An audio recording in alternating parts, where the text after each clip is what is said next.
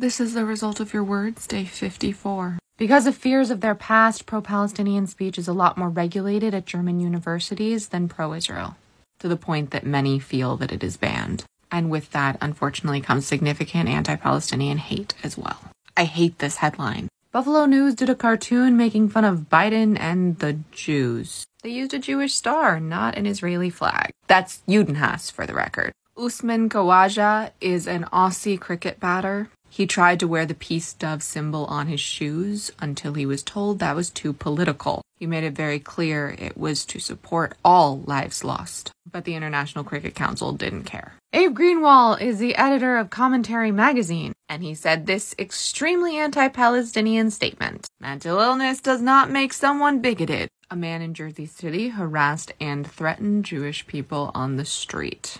I was thinking Google Translate, but the pervading theory is that Shmanye's apology was actually AI generated. Rohingya Muslim refugees left Bangladesh, came to Indonesia, and now students stormed the refugee center trying to kick them out. This man stood in front of a chalk sign that said, "Gaza, we are with you," and found that so offensive he threatened grape in San Francisco. In downtown Madison, Wisconsin, Dubai Mediterranean restaurant was vandalized not just with Islamophobic graffiti, but with severe damage. A woman who worked in Hayes's Pennsylvania office said down with the Yahtzee regime and praised Hamas. My family came over from the old country with Hayes. They were among the first groups to do so this is personally very disappointing. Former NYPD commissioner wants to do damage to the lives of pro-Palestinian protesters. North Carolina is prohibiting investments in Ben & Jerry's because they won't sell in the settlements. Because I feel this clarification is needed. I'm on the side of Ben & Jerry's. Ayat, a new Palestinian restaurant, opened in Brooklyn, and they titled their seafood section "From the River to the Sea." As you expect, that's not going over so well. Again, we really need to get to a point where we can all sit down and talk about this phrase. Erdogan said Bibi is no different from Mustache Man.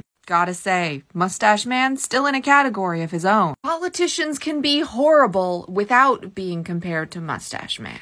15-year-old Muslim girl was called that thing and pepper sprayed in Brooklyn. Death toll has risen to 150 in Nigeria. One person, 150 people, and we still don't know who's responsible. A video game is adding a new section where you can reenact October 7th and play as Hamas. Simsbury Public Library in Connecticut had a display saying decolonization of Palestine. Naturally, the Jewish community was not happy with this, and it has been removed. Lauder Business School in Austria has cut ties with Harvard Business School over the Judenhass hearing. A man has pled guilty to threatening the Jewish Federation of Greater Charlotte. 2 men were tearing down hostage posters in Praha and Melbourne. One of the tamer stories I've had tearing down hostage posters. It seems like for Australia, it's not so tame. We learned that University of North Carolina is under the Department of Education probe because of Judenhass. We had about a week of there being no attacks in Stamford Hill. Today there were 2. Judenhass graffiti on a bus stop outside of Jewish girls' school. And a man on a bike attacked Jewish residents. And finally, there was a pro-Palestinian protest that shut down traffic outside of LAX. Not Judenhass. But unless land back is only about the settlements, that is. So those were today's stories. Maybe I'm just getting faster because there were way more stories in the last few days. Refuah Shlema to all of us in need of healing, and may the memories of those who have been lost and those who will be lost be a blessing and a revolution for peace, freedom, and safety for all. Shortcast Club